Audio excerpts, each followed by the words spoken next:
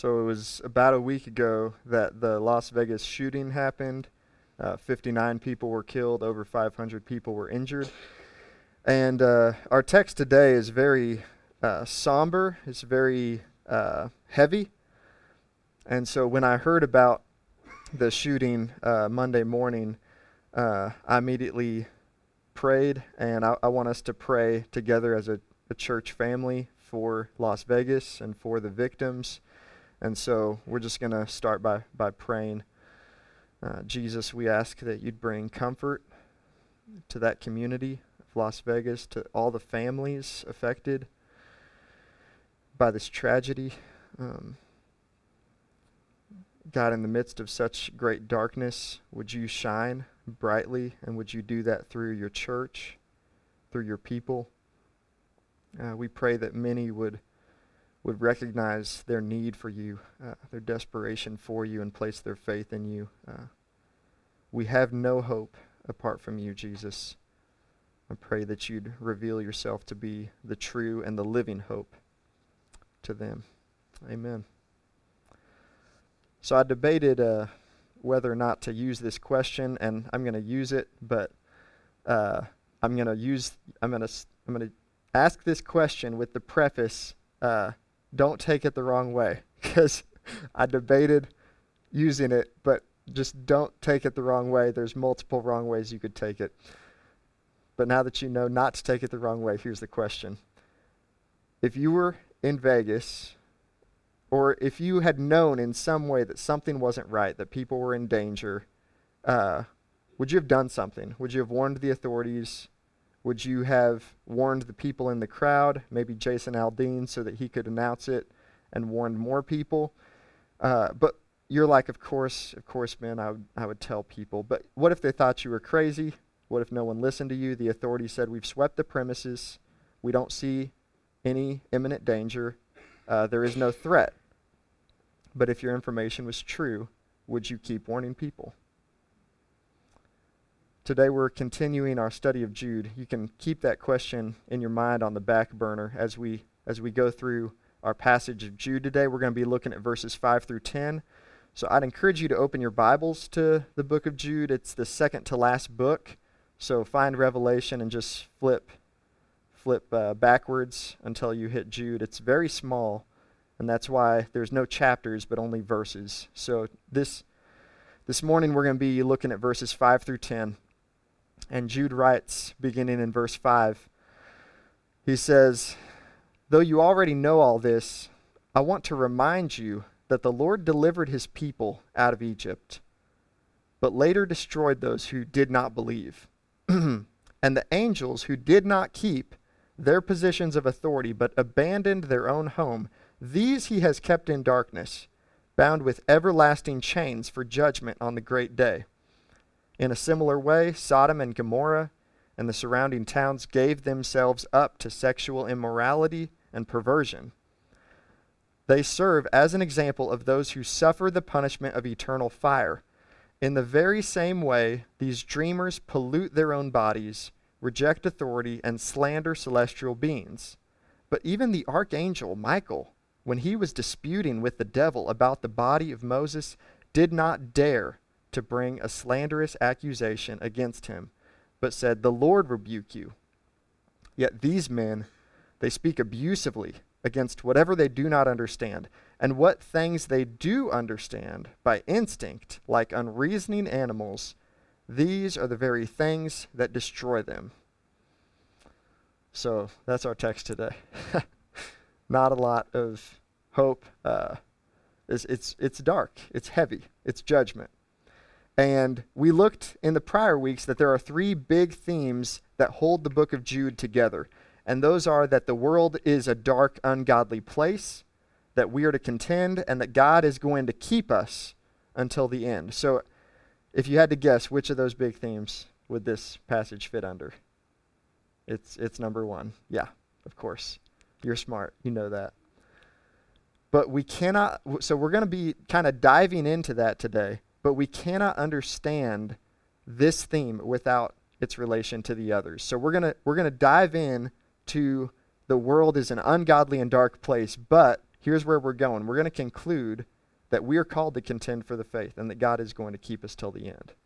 So in this passage, the main point is that Jude warns of the coming judgment of anyone who rejects the authority of Jesus by their actions and their words. Anyone who rejects authority by actions and words is warned of the coming judgment. And Jude does this by giving 3 stories of God's judgment. And the first story that we see is the story of the Exodus. He says, I want to remind you that the Lord delivered his people out of Egypt, out of Egyptian slavery, but he later destroyed his people who didn't believe. So if you're not familiar with the Bible, or if it's been a long time since you've heard the Exodus story, God rescued his people out of slavery in Egypt. He used 10 plagues. He divided the Red Sea so that his people could pass through, and then he closed up the Red Sea on the Egyptian army that was pursuing them.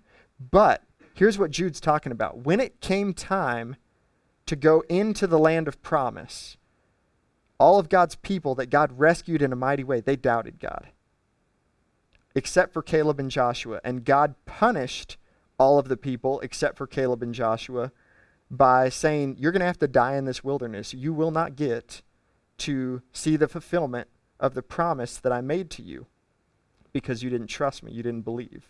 And the point of this story that Jude is making is, don't think that because God rescued you from your sins, you can presume on his grace. Don't think that because you've heard of grace, that it's a license for you to do whatever you want. Or because you've received God's grace, you can live however you want. Because remember, we looked at this last week in verse 4. That's exactly what these people that Jude is warning about, that's exactly what they were doing. Jude says, certain men have slipped into the church who change the grace of God into a license for immorality. Basically, God is gracious, so I can do whatever I want. That's not true. And God is going to judge people who live and act that way. And the second story that Jude uses is angels leaving their proper dwelling. He said, the angels who didn't keep their positions of authority but abandoned their home, God has kept these angels in darkness, bound with everlasting chains for judgment on the great day, on Judgment Day. So when I first read this, and probably most of you, at first glance in our Western minds, this seems to be referring to angels that, along with Satan, fell from heaven. But I believe, based on the context, if you look at the next verse where he says in a similar way, and then he refers to Sodom and Gomorrah, I think Jude is referring to the sons of men in Genesis 6. And this is one of the more bizarre stories in the Bible, so let me kind of refresh you on this story. When I say bizarre, let me clarify. I don't mean far-fetched. I don't mean untrue. I mean truth is stranger than fiction, okay? So Genesis 6 says that the sons of God saw that the daughters of men were very attractive, and they took as their wives any they chose. Then the Lord said, my spirit is not going to abide with man forever. His days will be 120 years. So basically, angels came and had sexual intercourse with women, and God was angry, and he shortened the time that humans live. And then the Nephilim were on the earth in those days. So based on this understanding of Genesis 6, the Nephilim were the offspring of angels. They were half angels, half human. And they were on the earth in those days, and also afterward when the sons of God came into the daughters of man and they bore children to them. It says they were the mighty men of old. So they did great acts of violence and destruction. But even if you understand this to be the angels who fell from heaven with Satan, either way, God is judging. Again, judgment is the point. God judges the angels who acted inappropriately. They rejected God's authority and they received God's judgment. So this is story number 3 that Jude uses, Sodom and Gomorrah. He says, in a similar way, Sodom and Gomorrah and the surrounding towns gave themselves up to sexual immorality and perversion. And Jude says they serve as an example of those who suffer the punishment of eternal fire. So here's the story of Sodom and Gomorrah. 2 angels go to see what's happening in these cities. God sends these angels to investigate what's happening. And Lot, a righteous man, he welcomes them and he says, you guys got to stay in my home. And the angels say, no, we want to stay in the square. Lot says, no, you have to stay in my home. And sure enough, when the sun goes down, all of the men, the story says, all the men, young and old, came to Lot's door, knocking. Bring out the men who went into your house. We want to have sex with them. And Lot refused, and the crowd went crazy, started breaking in. So the angels struck the men with blindness. And they told Lot, get all of your family together and get out of here because God is about to judge this place. And they left. The angels kind of dragged them out. They left, and God rained fire and sulfur from heaven, totally destroying the city and everything in it. So again, pretty heavy stuff, pretty heavy judgment. But the point is God judged the sexually immoral and the perverse. And those are the words that Jude uses, sexual immorality. And I think from the story, it's pretty clear what that is. It's pursuing sex on your terms. I must have it on my terms.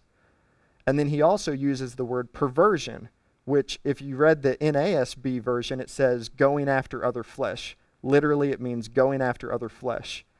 And so they were guilty on two accounts. They were guilty of wanting sex on their terms and not God's terms, because God has set up sexuality to be enjoyed appropriately in marriage between one man and one woman, but they were also guilty of wanting sex with men. So they were guilty of sexual immorality on two counts. And before we move on, because this is kind of a hot button issue and I don't want to lose anyone, I really want to be clear on what the Bible teaches and what I believe and what we believe as a church about homosexuality.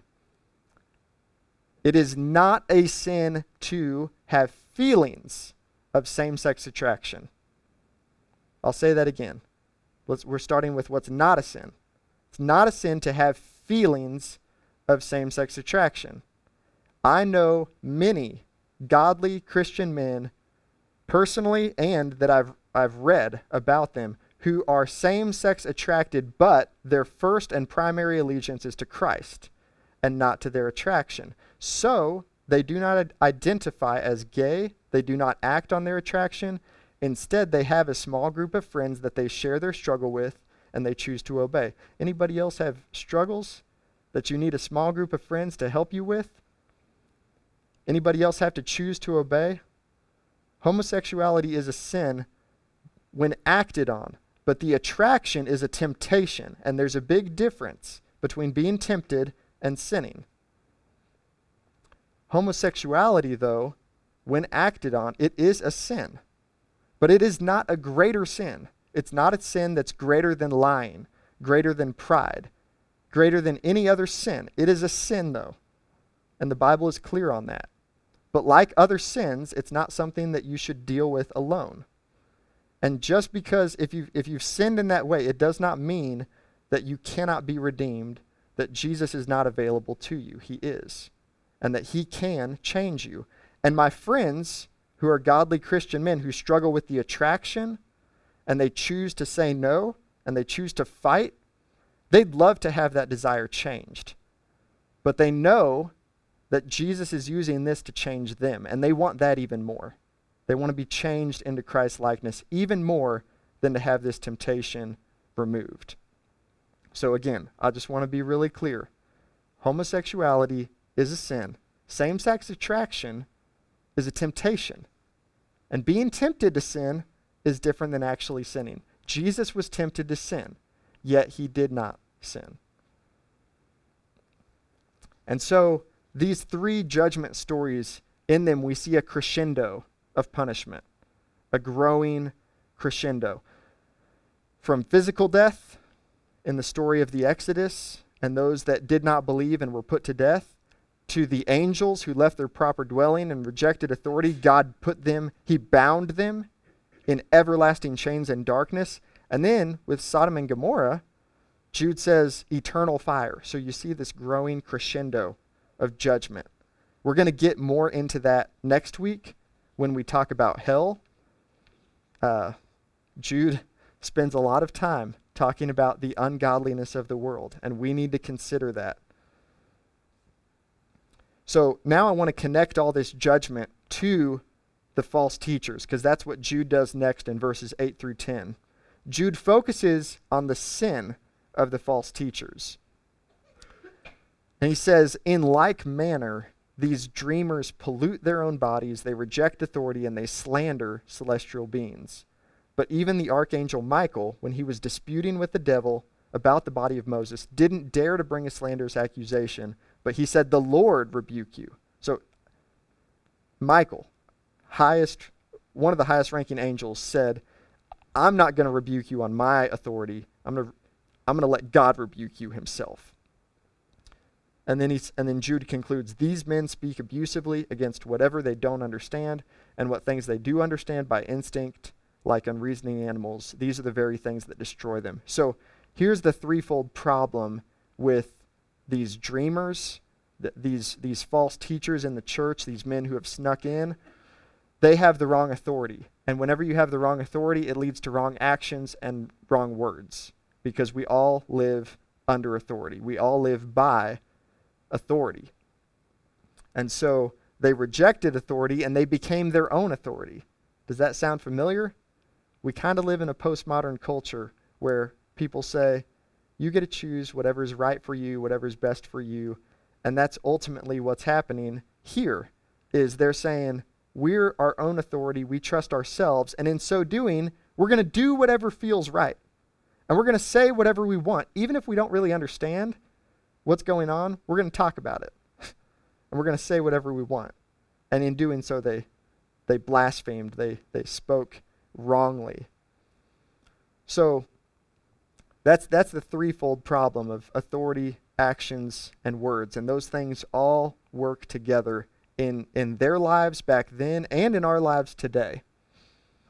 So the application for us is, when we come across people who have the wrong authority, and let's remember, we all had the wrong authority at one time. None of us were born as followers of King Jesus. We all had to repent, turn away from ourselves, and turn to Christ.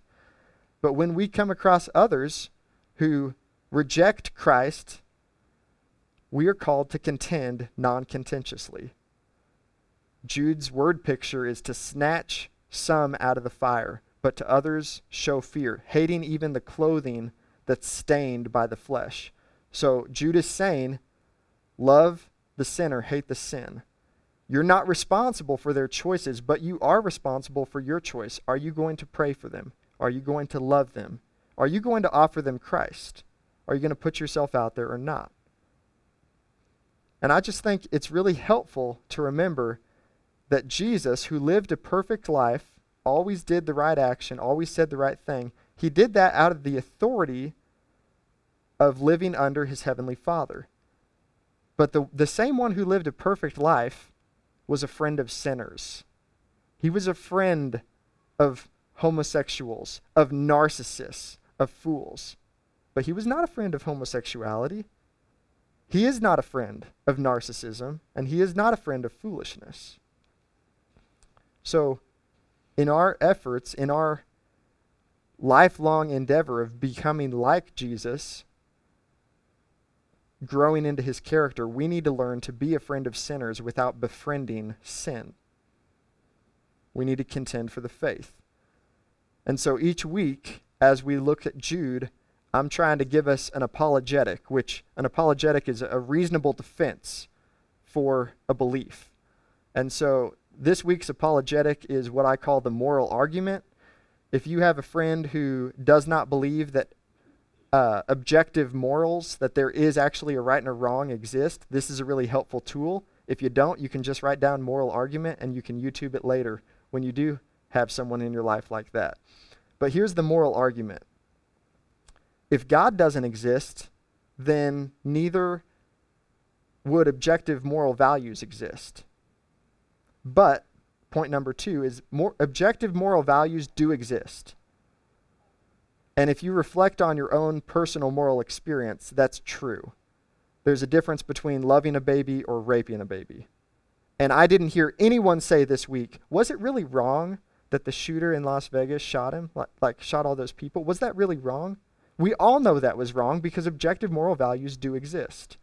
So we could talk about this and validating these premises all day, but the conclusion is that because objective moral values do exist, therefore God exists. And all I'm saying is there is a moral law that we all live by, and therefore there must be a moral lawgiver. That argument does not prove Christ. All it does is prove there is a God who is a moral lawgiver. But from there, you can continue the conversation and say, well, what is this moral lawgiver like? So, like I said, we could dissect and talk about that argument for hours, but we all live in light of how we see the world. We all live by a worldview. Every one of us lives by faith. And our faith in Christ is not opposed to reason. So don't be afraid to get into philosophy, get into science, because those things do not oppose faith. In fact, rightly understood, they reinforce it. And we need to remember our worldview, because otherwise we get sucked into believing half-truths that are all around us. Like, as long as you don't hurt anyone, you can believe whatever you'd like about life and the world around you. Well, no, you can't, because your beliefs drive your actions. Morality is not determined by you or by culture. It is established by God. There is a God, and he is not silent. So that is our first application. And that's probably pretty complex, but that is contending for the faith. Here's a much more simple application of how to contend for the faith. Be a disciple. Be a learner under Jesus. The word disciple is really old, and most people hear it and they probably don't understand what it means, but I think the best modern day picture is an apprentice. It's someone who studies under someone else, who gives their life to learn underneath a master teacher. And that is what we are called to be. There's a great misunderstanding, I believe, in American Christianity, where you can be a Christian without being a disciple. Like, discipleship to Jesus is optional. And that's simply not true. That's simply not true when you look at the Bible. Discipleship simply means that Jesus is our authority. And where I'm getting, how this ties back into our passage today is verse 10. Remember, it says, these men speak abusively against whatever they don't understand, and what things they do understand, those are the things that they're destroyed by. Basically, these people are their own authority, so they do whatever they want. In discipleship, you are not your own authority. Your authority is King Jesus. He's your master, and so God's grace isn't a license for you to do whatever you want. It's motivation to do exactly what God wants you to do. And we all have to remind ourselves to keep grace in front of us. So I just think there's a great contrast between being your own authority and what Jesus says in the Great Commission when he says, all authority in heaven and on earth is mine. Therefore, go and make disciples. Therefore, do these actions and say these words, right? Speak and live in this particular way because I'm your authority, Jesus said. So I want to conclude with 2 Dallas Willard quotes. And if you get nothing else out of the message, I'd encourage you to write down the gist of these quotes and just chew on it this week. Willard says, the cost of discipleship is great.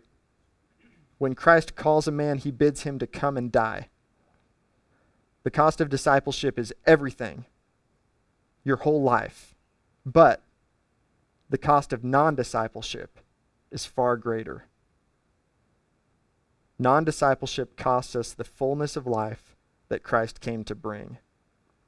It costs us abiding peace. It costs us a life penetrated throughout by love, a faith that sees everything in light of God's overriding governance for good. It costs us hopefulness that stands firm in the midst of most discouraging circumstances. Non-discipleship to Jesus costs us the power to do what's right and to withstand the forces of evil. In short, it costs us exactly the fullness of life that Jesus came to bring. So that's the first Willard quote. The cost of discipleship is great. It'll cost you everything. But the cost of not committing to discipleship to Jesus, it's even greater. It'll cost you everything that Jesus came to bring. It'll cost you Jesus' life. The life of Christ that's available to you. The second quote, that it's a shorter one. Willard says the church is for discipleship, and discipleship is for the world. So discipleship costs our whole life. It calls for all of us, but it's totally worth it. That's what the first quote says. And that is what God is offering to the world. No more, no less. Not offering eternal life insurance. Offering eternal life. And here's the thing. If you don't believe that first quote, if you don't believe that kind of life is possible, then you're not going to offer that to the world. And don't misunderstand and think this is about perfection. It's not. It's about commitment to a certain direction. The way that we receive the gospel, the way that we receive Christ for the first time, is we turn from ourselves. We repent. We say, God, I'm tired of living life my way. You are now my king, Jesus. You're my ultimate authority. So we repent and we believe. That's the proper response to the gospel.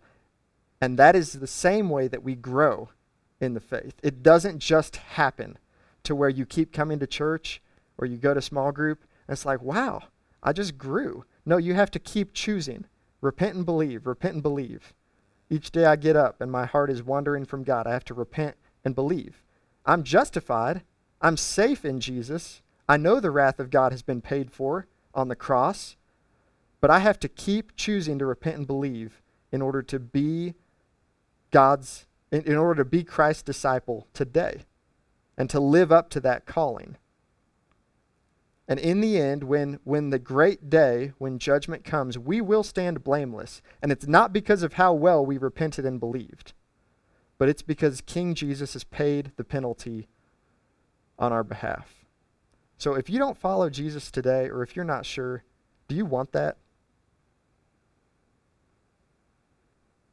Do you want a life that is greater than anything that you can conjure up? If so, just tell him.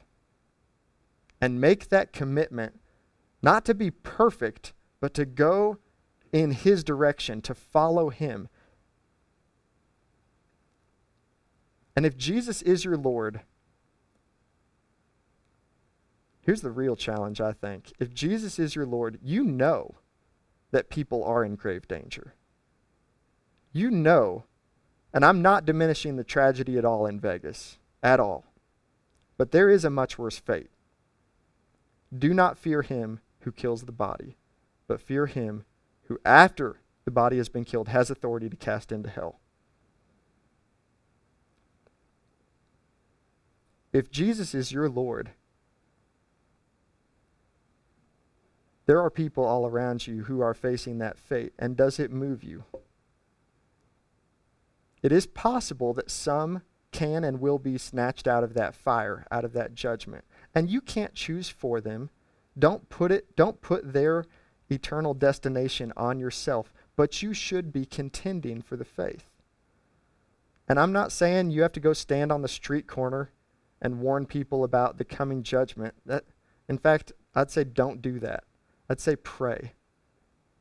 And if in your prayer your heart isn't moved, then just tell God, my feelings are so out of touch with what's real and with what I believe is real. So, God, I choose to invest in contending for the faith so that my heart, my feelings, it'll eventually follow. Your heart follows your investment. So choose to invest in relationship with God. Choose to invest in relationship with God's people. Choose to invest in relationship with the world and the lostness around you. Contend for the faith. Offer them Christ. Because even though he calls for all that we have, he's worth it, and we get so much more. So let's talk to God. We want to be diligent and serious about you being our authority. and about your authority shaping our actions and our words, we don't want to presume on your grace. We want our lives to run on grace like a jet runs on jet fuel, like a car runs on gasoline. We were made to run on grace. And you offer an endless supply. And with regards to the brokenness and the hurt and the darkness of the world around us, God, would we not run in like we are the hero? Would we have an appropriate fear, knowing that apart from grace, there go I, and that would be me, that I deserve nothing more than hell, death, and the grave. But your grace has changed me, and it is changing me, and it will change me. So help us to contend out of our relationship with you. You're our authority. We're not in this alone. All authority is yours, so that's why we go and make disciples. That's why we stand up for the faith. Help us to be your representatives until you come back.